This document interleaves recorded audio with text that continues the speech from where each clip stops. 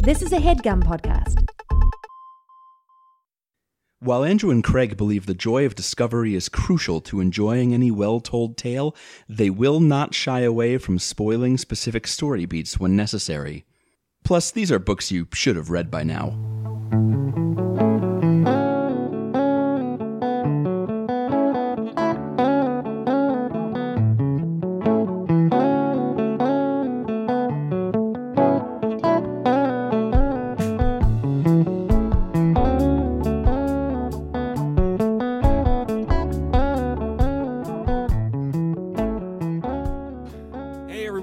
It's a podcast about the books you've been meaning to read. My name is Craig. My name's Andrew. We have a guest this week. Who's our guest? Hi, guys. It's me. It's your friend Sophie. Our friend Sophie's here. Hi, our friend Sophie. Hi, you my said friends that like Andrew you just and Craig. came over. Like you like, hey guys, I'm here. Yeah. I brought a book. That's right. Just swinging by for our book club that we do, face to face like everyone does during COVID. Mm-hmm. Definitely, Mm-hmm. for sure. Yeah, That's definitely. True. Yeah, we're here to talk about a book and breathe on each other. Awesome. And it's going to be a good time. Woohoo! There is quite a bit of breathing in this book. I mean, it's just like things are thematically lining up so nicely. I guess there's breathing in most of the books we read, right? Like they just don't talk about it most of the time. Like the characters are presumably breathing all the time. Have you ever thought about that? No, I haven't. Oh, Now I no. will think of literally nothing else for the rest of the day.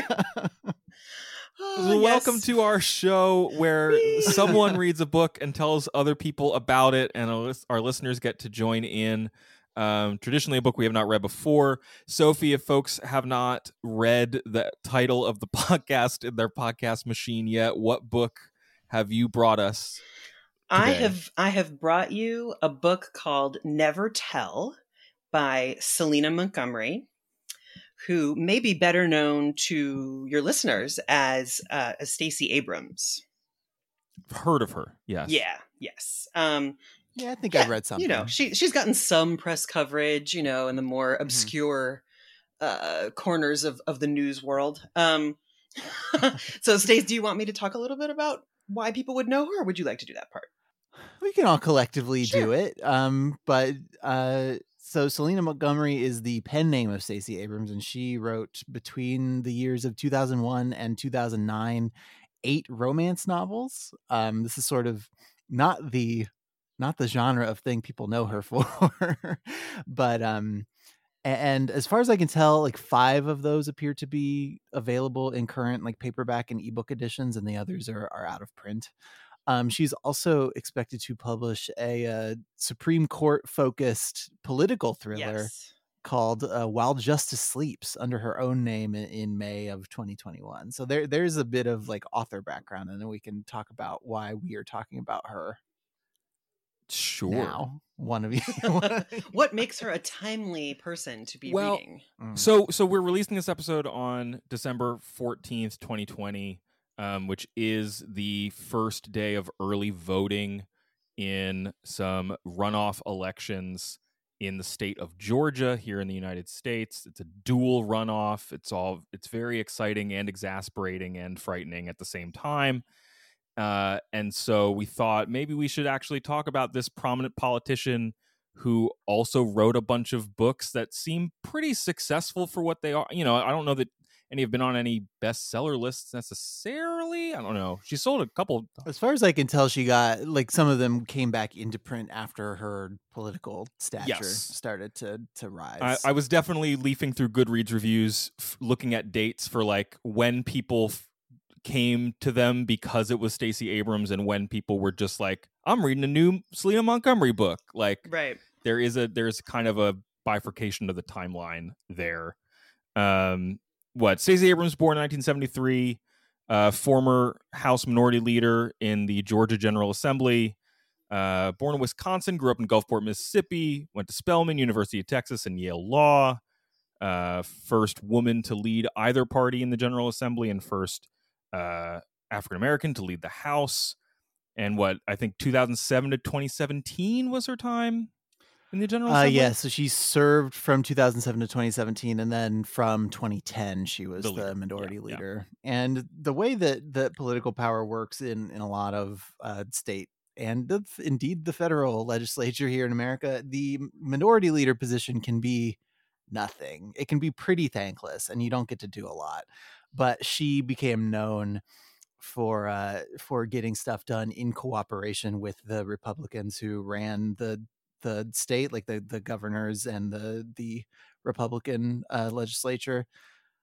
Yeah, so it was good. It's like cemented her reputation as like a deal maker, and helped people get excited about her like potential when she chose to run for statewide office in the 2018 elections. She ran for governor and did lose that election, partly because the Republican opponent she was facing off against was also administering the election at the time. Very cool. Brian Kemp was the Secretary of State of Georgia and refused to recuse himself or resign, as past secretaries of state had done when they had sought higher office in Georgia. So, yeah, I mean, draw the conclusions you want from that. Sure. Yeah. What else? So she founded the New Georgia Project. She currently runs Fair Fight, has done a lot of work to fight against voter suppression in various forms, has started a number of other businesses and organizations that serve different parts of her communities.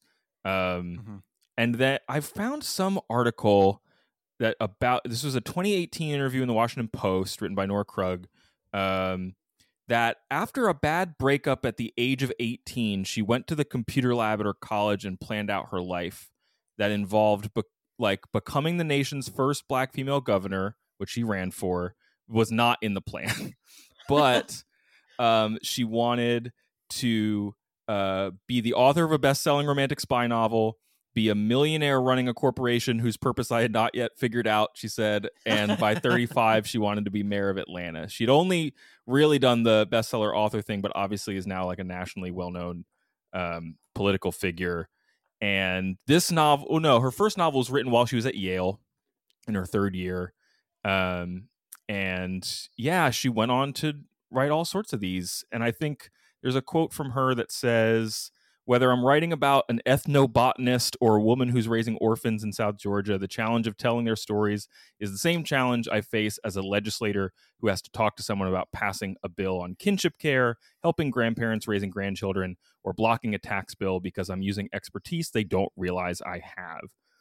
And that to me is like kind of why I was interested to hear what any of her books were about, because she does a really good job in a lot of interviews drawing it in with the rest of her work. Like, it's, yes, she used a nom de plume to get them published, but like I don't think she personally separates them, the act of writing books and novels, like from the rest of her work in a from that same piece. I think it's the same piece. She says to the interviewer, "Leadership requires the ability to engage and to create empathy for communities with disparate needs and ideas. Telling an effective story, especially in romantic suspense, demands a similar skill set. Effective storytelling takes the reader into a life that is both familiar and foreign, enough of both to make space for others to feel empowered to tell their stories." I buy it. So, yeah.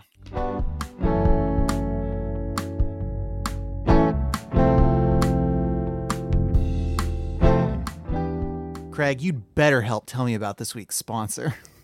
I will help, and we'll all be the better for it. Good. This week's episode is brought to you by BetterHelp, which makes professional counseling accessible, affordable, and convenient so anyone who struggles with life challenges can get help anytime, anywhere. BetterHelp will assess your needs and match you with your own licensed professional therapist. You can start communicating with them in a safe, private, online environment in under 24 hours, and you can send a message to your counselor at any time. The service is available for clients worldwide, and licensed professional counselors have a broad range of expertise. As a listener, you'll get 10% off your first month by visiting our sponsor at betterhelp.com/overdue. Join over 1 million people who've taken charge of their mental health. Again, that's BetterHelp, betterhelp.com/overdue. Do you feel better, Andrew? Oh, it helped.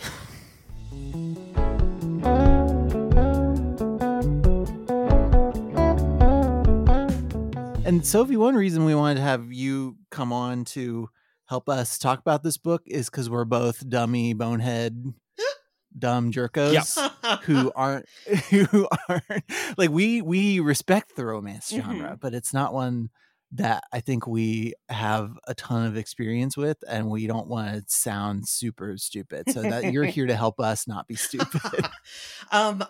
Thank you for that. I don't think that you would be stupid, but I appreciate the compliment.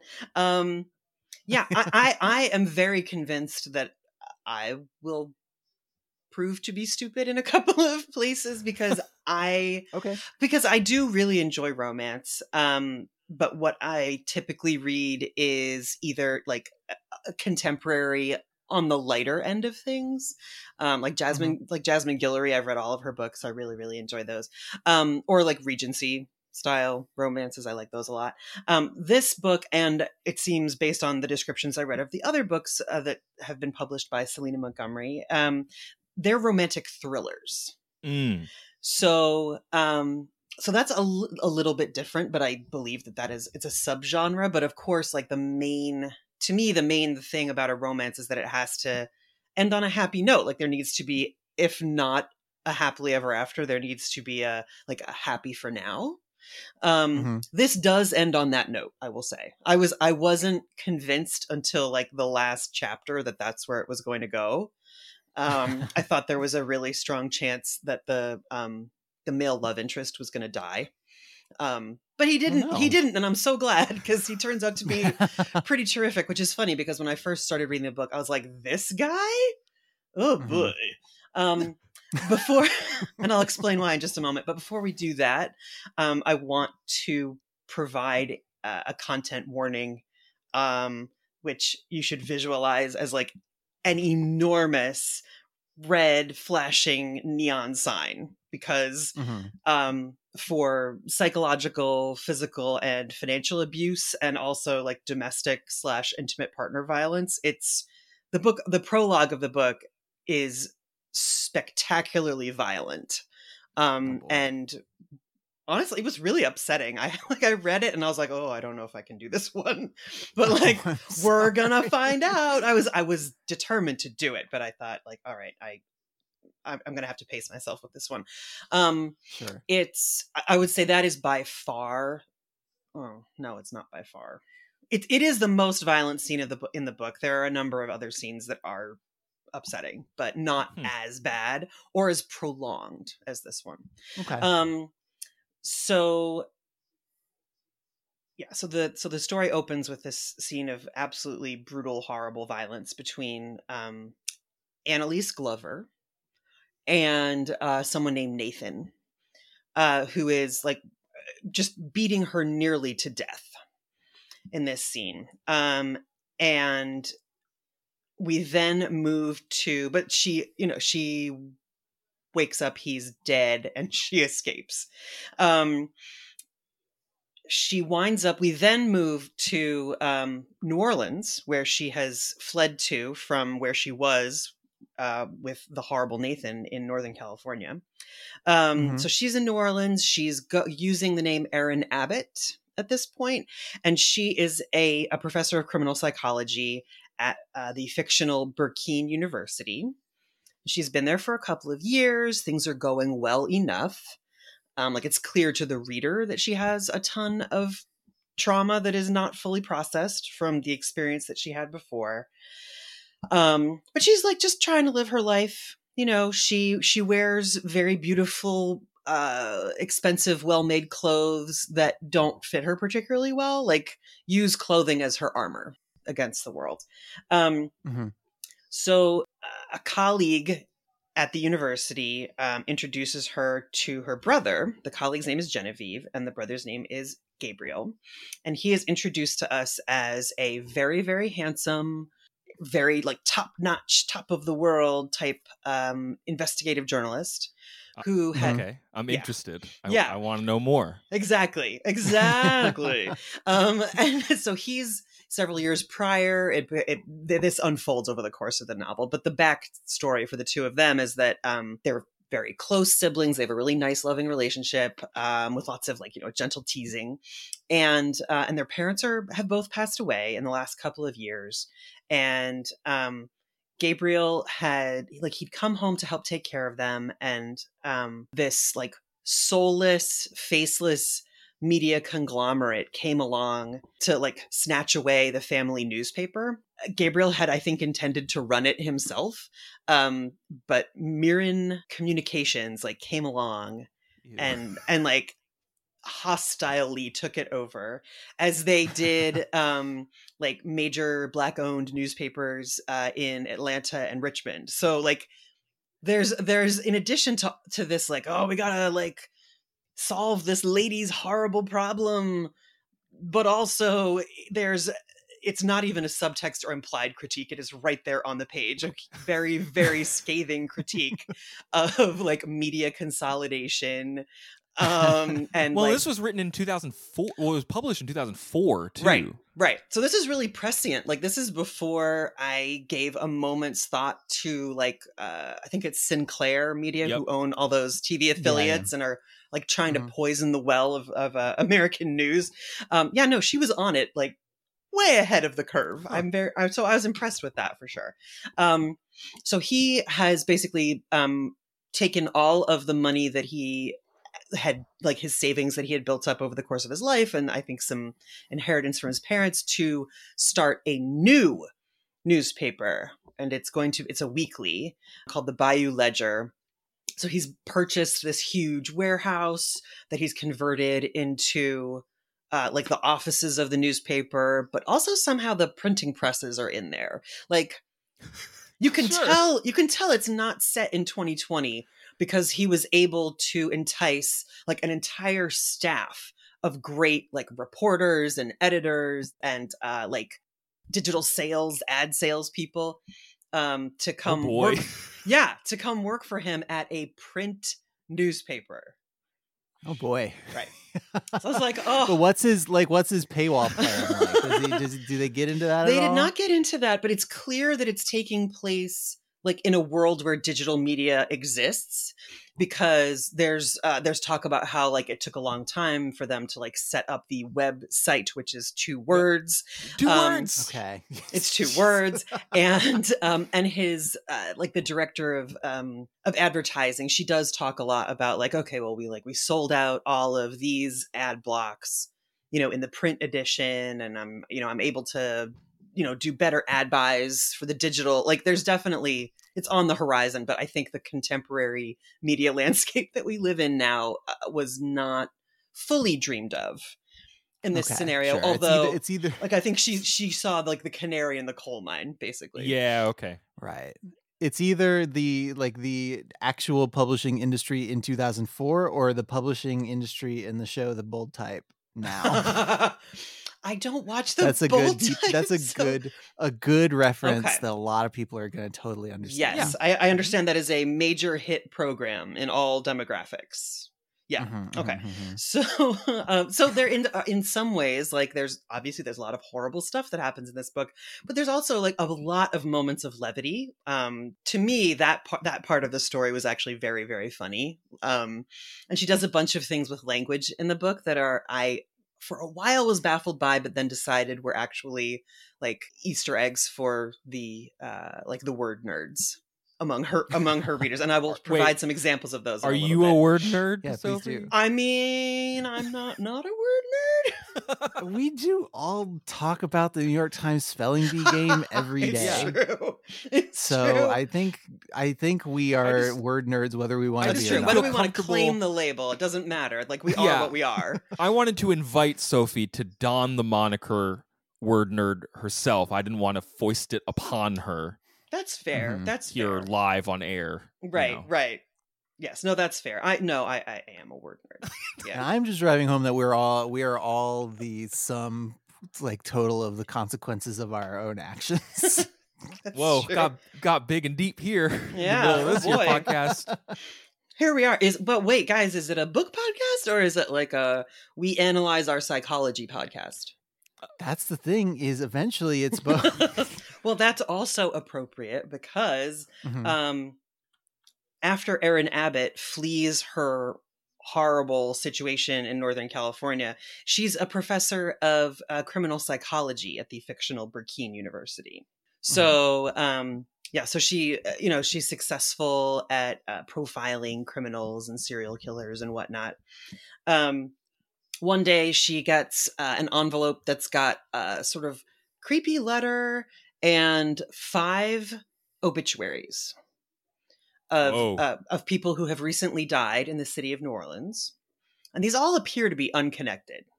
But it turns out that there is a connection.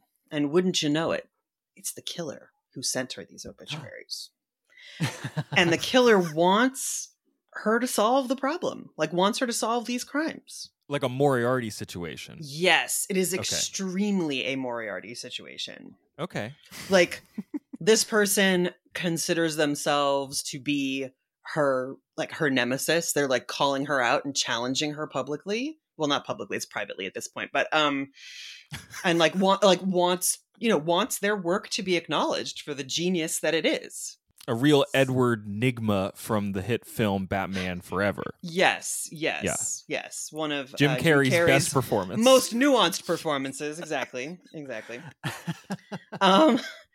So, she's of course understandably horrified, and she also suspects that it's related to her past, which there's like tons, as you would expect, like foreshadowings, and that winds up being connected to Gabriel because, as I mentioned, he's an investigative reporter and meets Erin on campus as she's like finishing one of her classes. And they are both immediately attracted to each other in a very like intense and hot way. And of course they are. The way that she responds to it could not be more different than the way he responds to it. Like, she is sort of like shrinking into her shell, like visibly uncomfortable with being around him. And he is instantly like super flirtatious and is like touching her constantly in a way that made me very uncomfortable. Like, you literally just shook hands with this man and he is groping you. Like, what?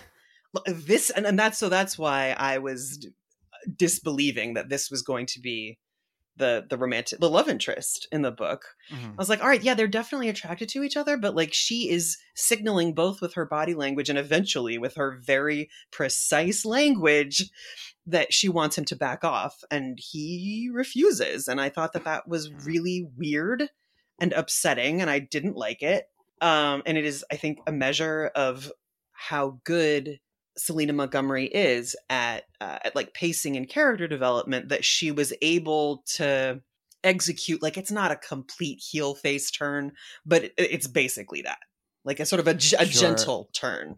Well, and one thing I do know about romance from some of the stuff that we've read, like a lot, especially when we're reading like self-published romance people, is like the exact combination of like pursuit and like how much the person wants it, and like if they secretly want it, or like it is romance is a safe place to play with like the gray areas of consent, because when you're reading it you can think it is hot without like actually putting yourself in at any risk of like bodily harm or anything like that, you know what I mean? Like, so that, I guess that is why so many self-published romance authors do like label their works like very specifically with that kind of thing, so that when you are reading it, you are not unpleasantly surprised by that sort of stuff. But I guess I'm not surprised to hear that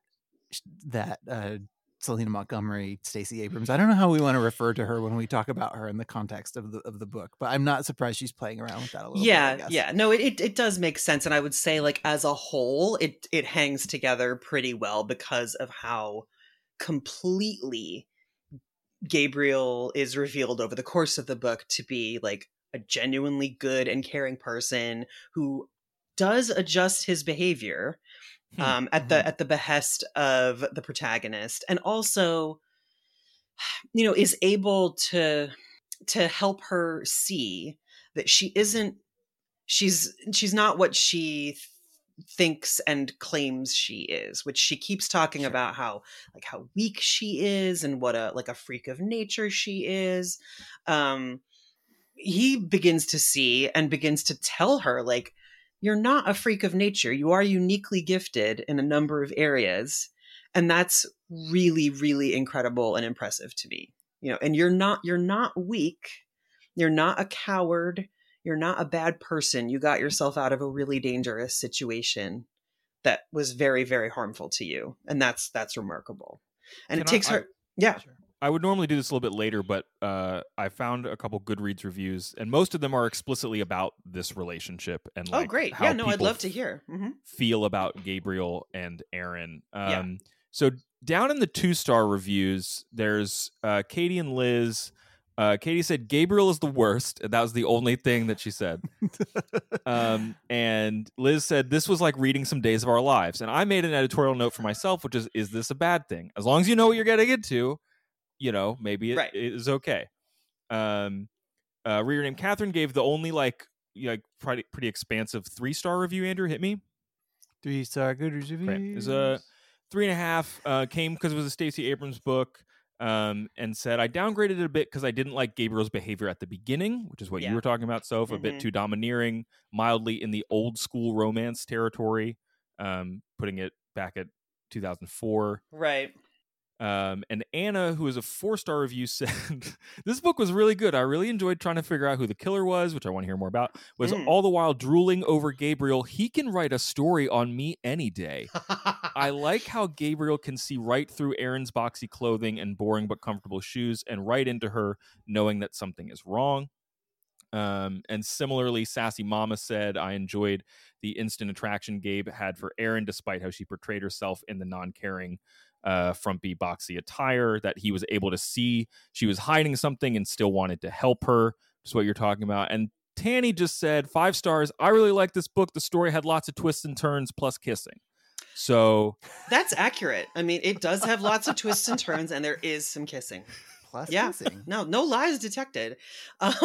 Yeah, he because of his incredible investigative reporter instincts, he basically, like, she becomes an amateur sleuth. She feels that she in some way is responsible for these deaths that keep occurring, and she alone is able to discern the pattern, which has to do with like an area of expertise that she had left behind years ago, which is her incredible linguistic gift. Like she just has a natural ability, which her parents, who sadly died when she was a teenager, like they noticed it very early on how gifted she was, like when she was about 2. And she says that, basically her childhood after that was sort of being dragged around the globe by her very accomplished academic parents, who had her tested for a whole bunch of unique abilities to see how far they would go, to provide her with extra tutoring in as many languages as they possibly could provide for her. And she has this incredible gift, not only with like speaking languages, but, making connections across things that seem really disparate. And as it turns out, the person who is doing these crimes and murdering Native New Orleanians is doing so to go through the alphabet, A, B, C, D, E, and so on. So Sue Grafton just came in and just started offing people in New Orleans. Okay. Yes, sure. Yes. And like seemingly there's no connection among these people. One is a museum docent. One is like a bank loan officer. Another one is an exotic dancer. Yeah, those aren't an alphabetical architect to me. Sorry? Those aren't alphabetical to me. They aren't. The alphabetization is very obscure.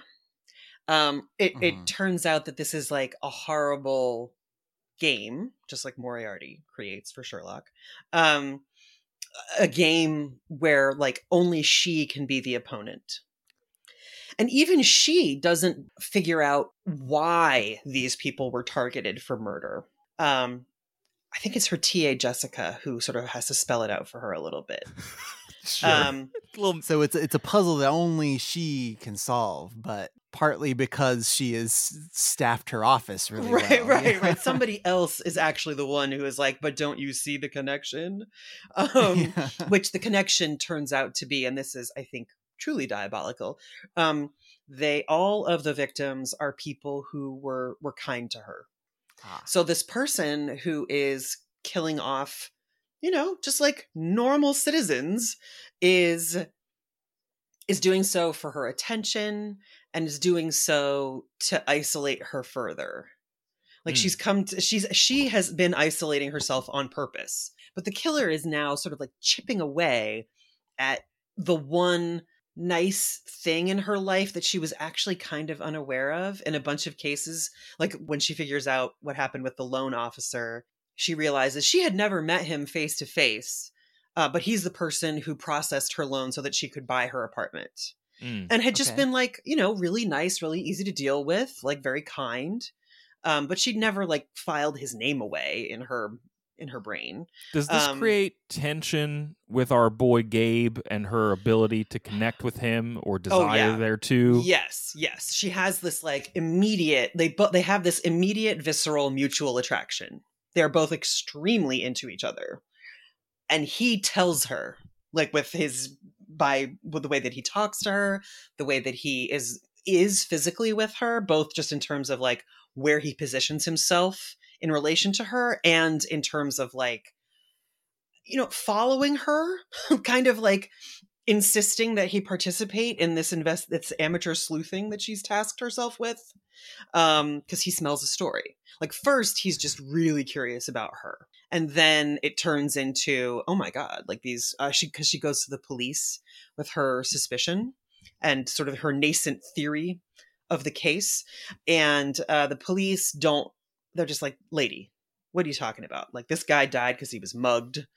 Like, yes, this other woman was clearly murdered in a pretty brutal fashion, but like that had like, there's no other relationship. Like the victims don't know each other. They don't live in the same neighborhood necessarily.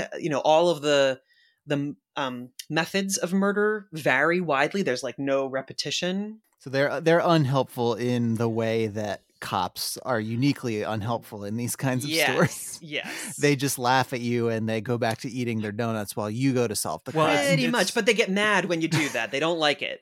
It's New Orleans. Right, yeah. It's New Orleans, Andrew, so they're all eating beignets. That's true. I'm sorry, they are People eating do beignets. talk a lot about beignets in this book.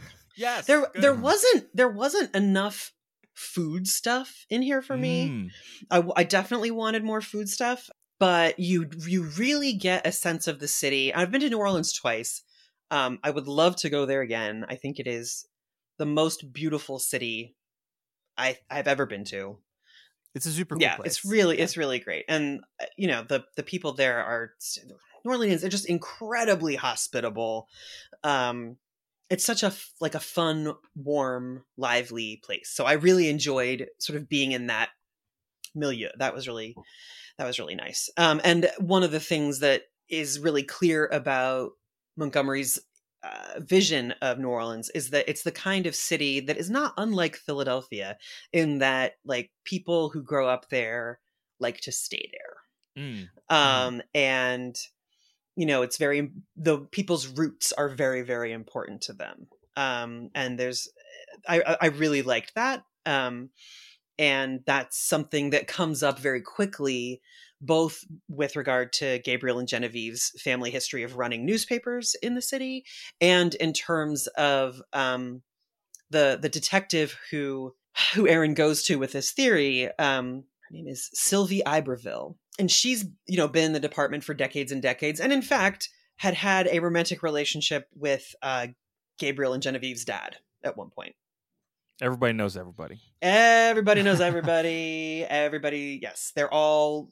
Everybody's kissed everybody. That's pretty much. They all went to high school together. They all have kissed each other many times, and that's where we are. So, so she goes to the police, and they don't buy it. Gabriel is at the police station and just happens to overhear this conversation between Aaron and Sylvie. Basically, he's like, "Oh ho! Like I'm gonna investigate with her while I invest." Yeah, I bet this really tickles his newsman's instincts. Yes, his spidey sense is a tingling away. He's got to wash the ink off his hands and go chase the scoop. That's right. With his trusty stenographer's notebook and pencil. He's definitely the kind And of guy. His hat with the press thing in it. 100%. Yes. The old timey press hat. Yeah. And he talks a lot about, like shoe leather reporting and. Oh man, He doesn't. I'm sorry. I'm exaggerating. I don't want Craig to be disappointed that there isn't an actual reference to shoe leather. sure. But in my mind's eye, the way that he's described, like they're both, of course, like impossibly gorgeous, hot people. The way he's described, I kind of picture the actor Michael Ealy, who was in Stumptown, the late lamented Stumptown. Okay. He's been in a bunch of shows. But in my mind's eye, he looks a little bit like that. He's described as having these like flashing silvery eyes, which Michael Ealy also has, which is why I picture that, in addition to his being incredibly handsome. But like, I wish that there had been a moment where he like took the pencil from behind his ear and sort of like licked the lead to make sure that it would like write down on his trusty stenographer's notebook. Sadly, that was not included. So he appoints himself Erin's protector because there's a murderer on the loose. Sure. And he can tell that she's very vulnerable in spite of this like kind of frosty, frumpy thing that she's got going on where she doesn't need or want his help. Thank you very much, Mr. Moss. He's just going to like tag along.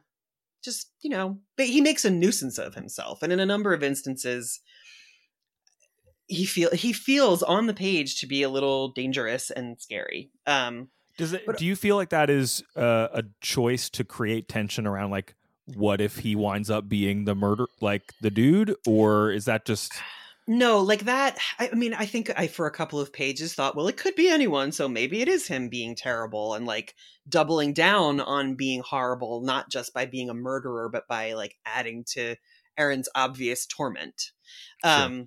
But that gets swept away really, really quickly. The way I came to understand it is that I think that, yes, his behavior definitely was inappropriate and crossed a bunch of lines at the beginning.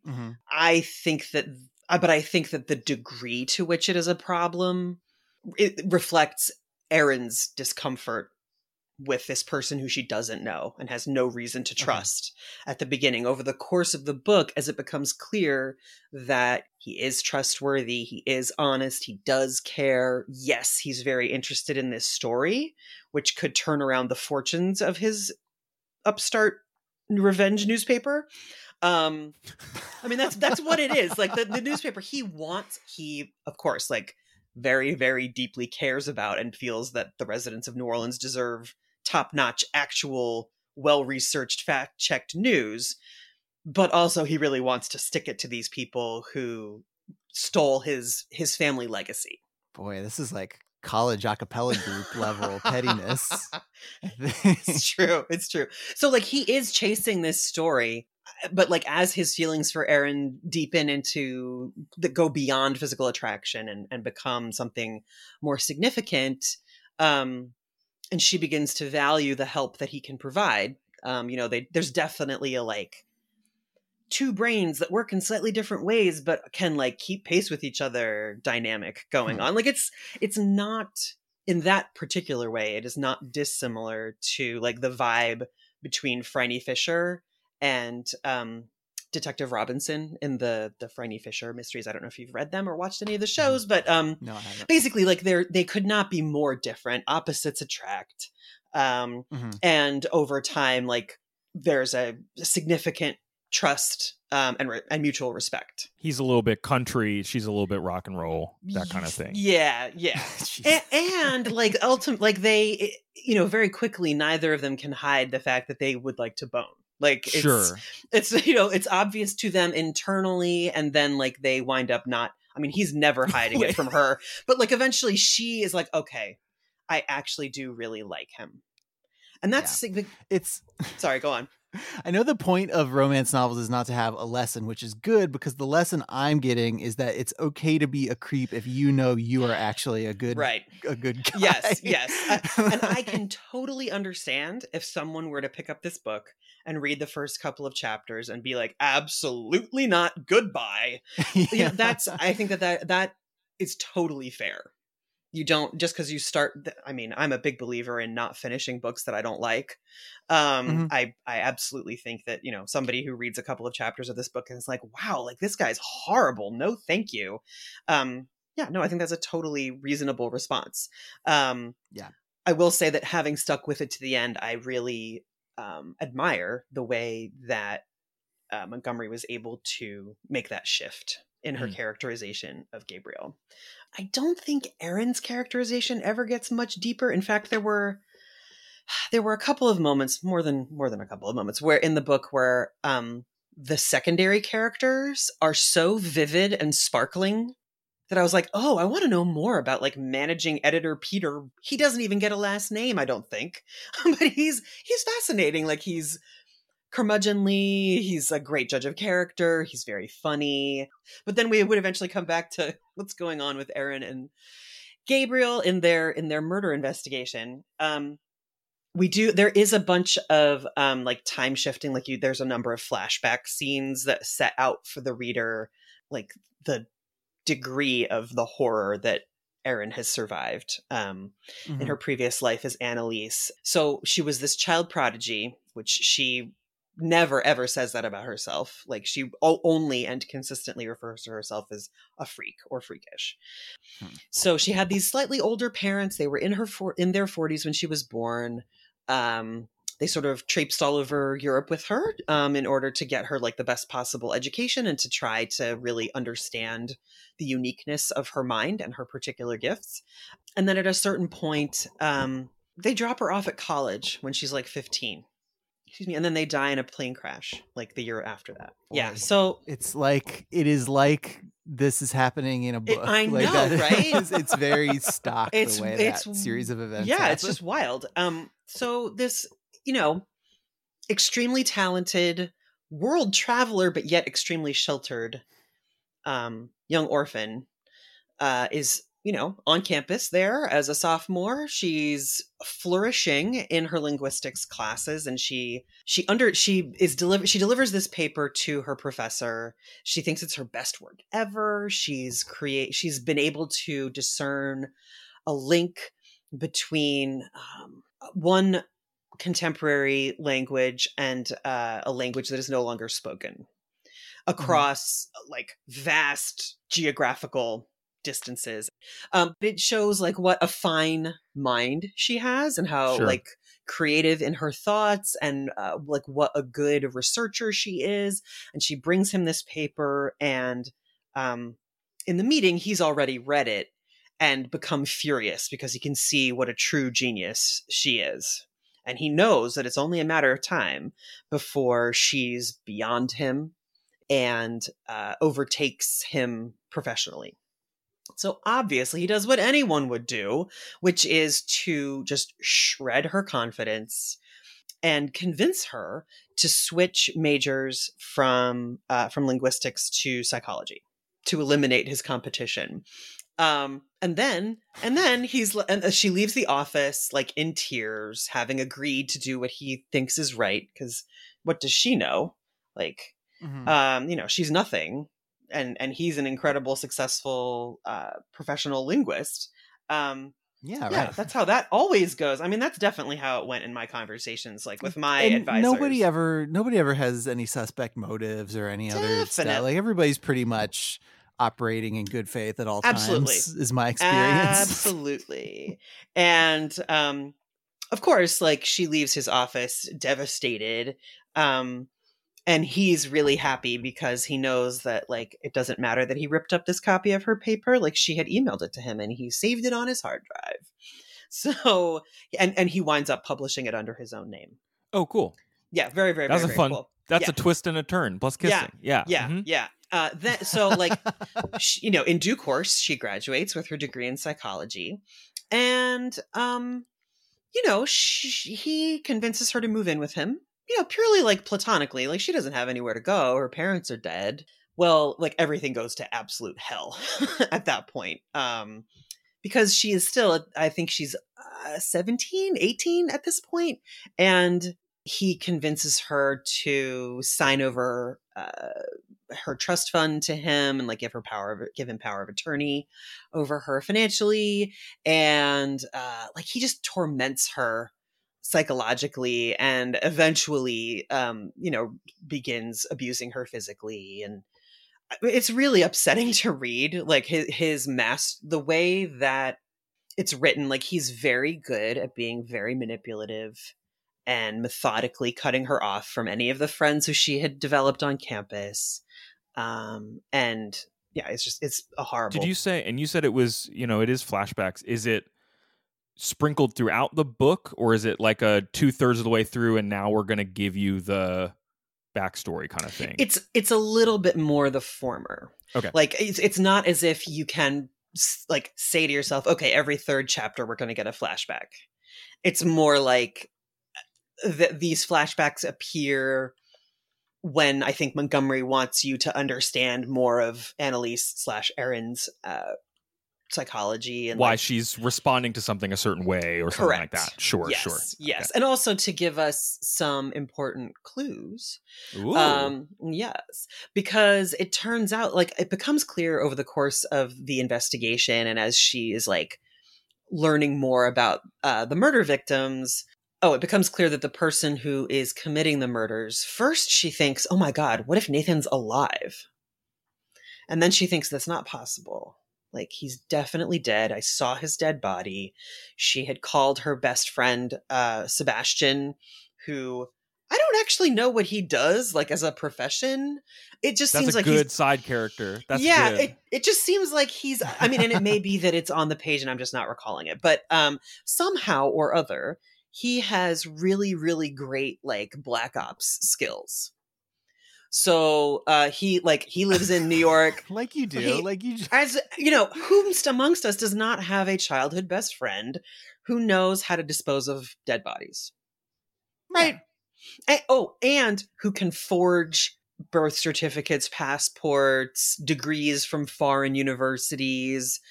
Yeah, like the same people have those sort of skills, I find. Yeah, I mean, like, right. If you can hide a body, like, you could probably make me a fake ID. Probably.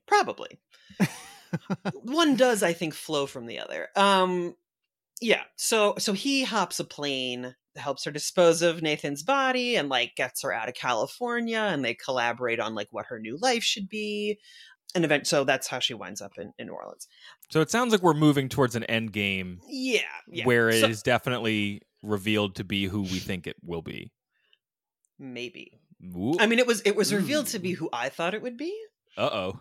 But there's a classic red herring in there, which is actually a lot. That is fun. Not, I mean, to the degree that like a murder mystery can be fun, particularly one this grisly. But so first she thinks it's actually somehow Nathan not dead after all, ?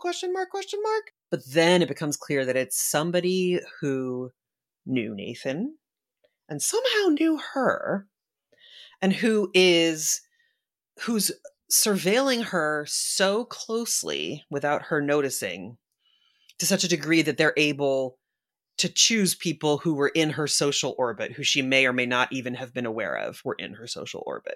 It's just like the creepiness of the murders and the murderer and the murderer's psychology just like keeps ratcheting up as our understanding of Gabriel moving from creep to like decent crime solving partner to sexy actually creep. Yes, always very sexy.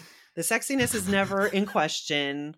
She is constantly saying to herself, like, you know what you would like to be doing, but you're not going to do it because you don't want anyone else to get hurt. So he becomes like a better option by contrast to a literal murderer, right? And on his own merits. Yeah. Like it's sure, both. Sure. It's both. It's both. And I do wonder, like, did the author maybe write herself into a little bit of a trap that way? Like, obviously she knew that the end game was always going to be that Erin and Gabriel get together. Sorry, spoilers, everyone. I don't know. I feel like she sort of had to start with him being low-key horrible in order for the payoff of him being actually not as horrible. Not just not as horrible. Like at the end of in the last couple of chapters of the book, like it's clear that he's very insightful, really understands Erin and wants her to see what she can't about herself, which is that she's very courageous and not freakish, just really talented and well trained in these two areas that happen to fit together in a very powerful way. And then there's another thing that is very interesting. You mentioned sort of like a classic romantic hero being sort of like the demonic, Byronic lover who's like horrible until like the love of a good woman tames him, sort of. Like the Beast from Beauty and the Beast. Yeah, there you go. Oh, shoot, I'm just making connections. Sorry, I'm just making it easier for me to understand. Yeah. So he starts out that way. Oh gosh, I really did lose my train of thought. Oh man. Oh, I'm so sorry. No, it's me. I kind of took myself down a little bit of a windy path. Shoot. Oh, the vengeance for Nathan. You know, I'm not going to get any further into it because I would like to preserve the mystery for people who want to read it. Like, I think people should be able to figure out the murder on their own or not. Be like really surprised at the end. That's also you can solve this mystery or not. Right. Some people really like to be totally surprised at the end. Do you know what I mean? Like sure. I kind of like to try and figure it out as I go. Yeah, this so I do want to say, like, yes, this book is extremely trope laden, as we've been talking about. I would say that so one of the people who reviewed the books on Goodreads made reference to Days of Our Lives. Yeah. And that's not inaccurate in certain ways. Like in terms of I feel like, at the end of the book, of course, the pace picks up as they're sort of careening towards figuring out who the dastardly perpetrator is. But it definitely is a little more leisurely than it needs to be as we go along in the first like 2/3 of the book, which is very soap operatic. Like soap operas, people are always talking about like the plot twists, but I think the real special sauce of soap operas is that even if you've never watched an episode of Days of Your Lives, you can jump in, and because they repeat things so often, the same thing every day for you 2 could months. watch 1000%. You could watch an episode once every 2 weeks and be completely on top of every single plot line. Yep. And I feel that is true of this book. In terms of the plot itself and the ways that it unfolds, and also the the chemistry between the two protagonists, and also like the weird depraved logic of the murderer. It really reminded me of Justified. I don't know if you ever watched the TV show Justified. Yeah, the FX show Justified, and it was very similar to stuff that I see in that show all the time. I felt like there were moments where I was like, I feel like I'm reading an Elmore Leonard book. So I think if you approach this book with the understanding that it is a romantic thriller more than a romance. You laid that out pretty hard at top. I wanted to make sure we come back to that as we wrap. Yes. Yeah. Because it's not like, I think my usual preferred subgenre within romance is just like two really decent people who may not like each other at the beginning, but then as they begin to understand each other, realize, oh, hey, we're right for each other. This is going to be good. Like that. I really like that kind of story. Like I prefer something where the stakes are a lot lower, like maybe there's the threat of emotional decimation, but like it doesn't start with it. It doesn't start with emotional and physical decimation. It starts with like, two fairly well-adjusted people who have problems just like anybody else does and who find love. Isn't that nice? Like, yeah. I really like that. And this is more like, it's horrible. Everyone's terrible and has secrets, but you're going to figure it out and you're going to find true love on the way. Like that. It is going to work out. It is going to be fine, but you got to get through this really upsetting stuff first. Yeah. I wish that the biggest character flaw that I had was that I wore too big clothes. Right. Exactly. That seems like that should be that seems like one that's pretty easy to fix. Agreed. It sounds like she set out on her goal. So like, as we close here, I was just reminded of another quote I saw where she was talking about wanting to write spy novels. And then editors were like, men aren't going to read spy novels written by a woman about women. think about making sure there's romance. And she's like, okay, I guess I'll write some thrillers that have romance in them. And it certainly sounds like she Right. leaned in the direction she wanted to, and also there are characters who want to bone each other, and maybe they do. I don't know. We'll find out. Yes. And it's actually worth noting, it became clear to me. I was like, oh, if my understanding of the timeline of Annalise / Erin's life is correct, she probably has never had sex. It turns out that, like, initially, although Nathan is a horrible, abusive monster, one thing he doesn't do is attempt to force himself on Annalise sexually. There's one moment where it seems like it's going to happen. Sure. But she manages to escape.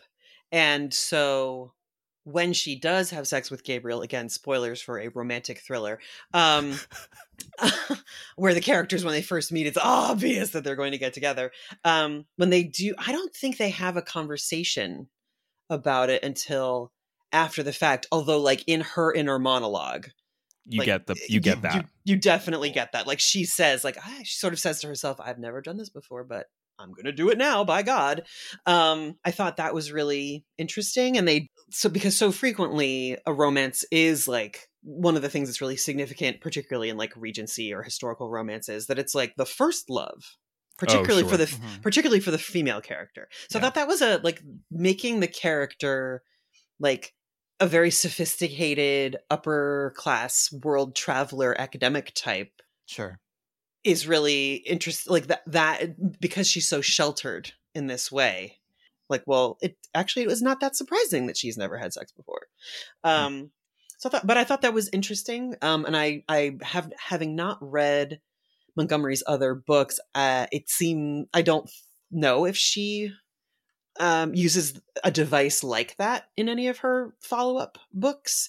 I read a number of the plot descriptions for them, and it didn't seem like that. It really seemed like everybody in these books is like definitely a grown adult who has had previous relationships, and are like, they're scarred in different ways. Sure.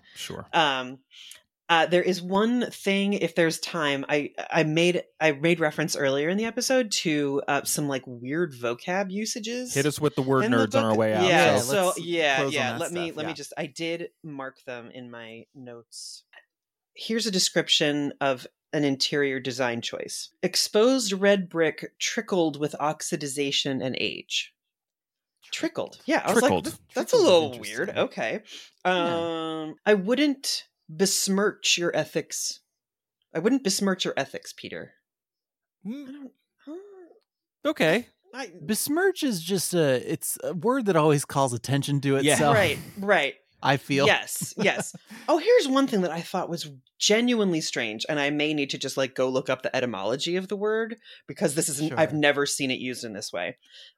Okay. Tumescent average local resident. I've only heard tumescent in the context of a boner. Way.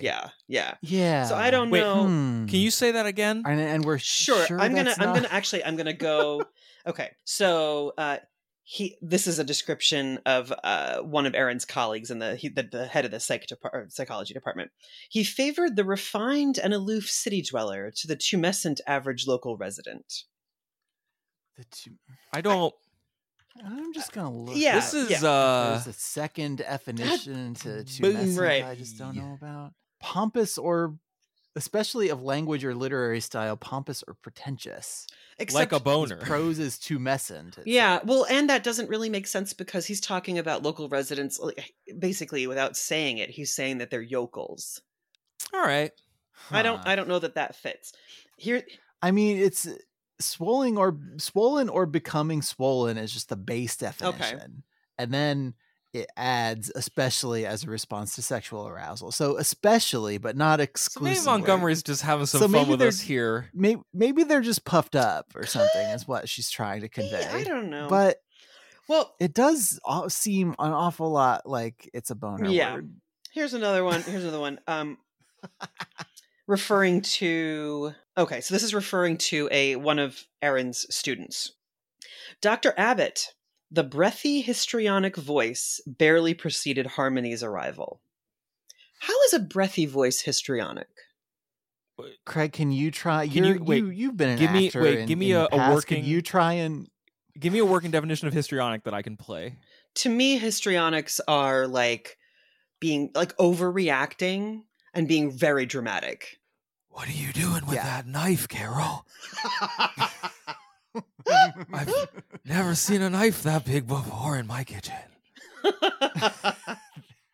I mean, that really does sound like something that Nicolas Cage would be doing, like late period Nicolas Cage. We found stuff. it. It's just Nicolas Cage's I don't voice. like that even a little. Yeah. bit. Okay. There's a bunch more. I am not trying to make fun of Selena Montgomery. I really do. I really do believe these are the struck me funny genre is one that we've dived into a lot, and it's not a value judgment. It's just like this. I read this and my brain was like, Yeah, and you said exactly. with a book about a linguist, it could just be like she could be deliberately playing with stuff here too. Like, yes, that's the conclusion that I arrived at. Because it just keeps going. It's throughout the book, and it's not every page, but it pops up frequently enough, and I'm like, interesting choice. Many things in this book are described as satiny or silky. Mm-hmm. And frequently it makes sense, satiny skin, silky blouse. But at one point when Aaron and Gabriel are kissing, she refers to his... Hold on. I'm just going to read you the whole sentence. So this is about them kissing. She angled her head and swept beyond the cool silk of his teeth to the delightful danger of his tongue. Silky teeth? Delightful danger. Maybe he just went for a dental cleaning and like all of the plaque has been removed. Like that's a nice feeling. Is that a silky feeling though? But I don't know that it's silky. Right. It's like it's a sort of a smooth. Exactly. It's just almost slippery like marble. sort of. Right. Right. Marble would be fine. Would be fine. And then the last one that I will share with you. Yeah, hit us with one more. It's just overall it's funny, but also the specific image was amusing to me.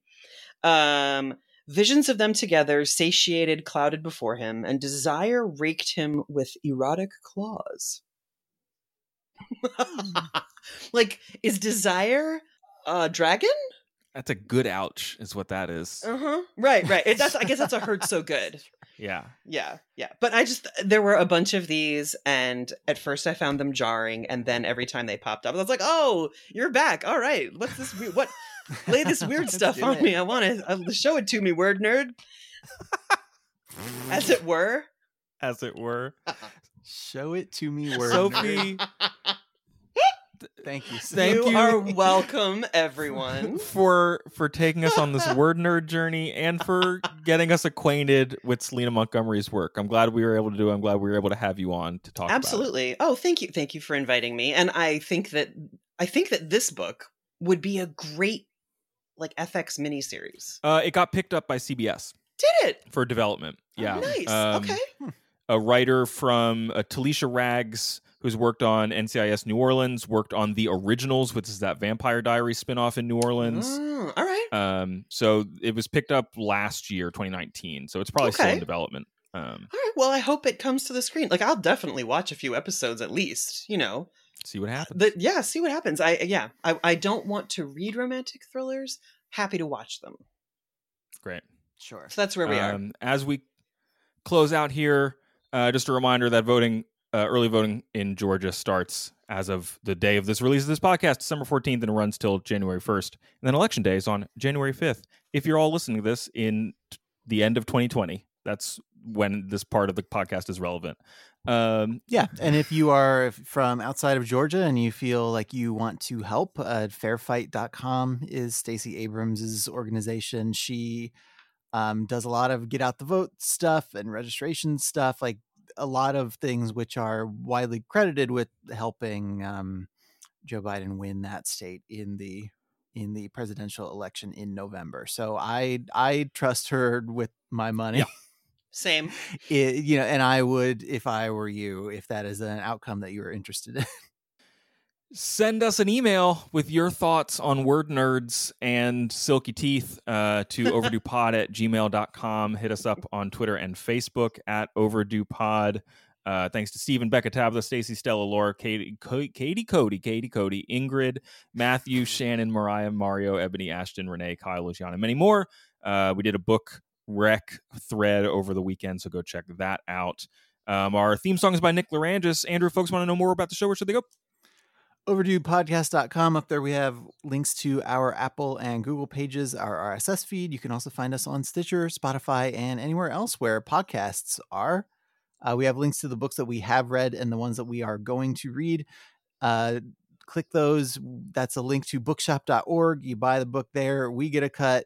Your local independent bookseller gets a cut, and you get a book. Everybody That's a wins. win-win-win. Next week, Craig's going to be reading The Big Sleep by Raymond Chandler. Could this be any bigger of a sleep? I guess we'll find out. Sophie, if folks want to follow your work online, where should they go? Sure. Well, I co-write the Two Bossy Dames newsletter with frequent returning champion of this podcast, Margaret H. Willison. So you can find that at twobossydames.substack.com. And you can follow me on Twitter. I'm at Sophie Biblio. Great. Yeah. People should do that. Both you. those things are great. Andrew, get us out of Right, here. thank you, Sophie, for telling us about this book. My pleasure. Thank you, Craig, for being here. Always. Thank you, everybody at home, for listening. And until we talk to you next time, try to be happy.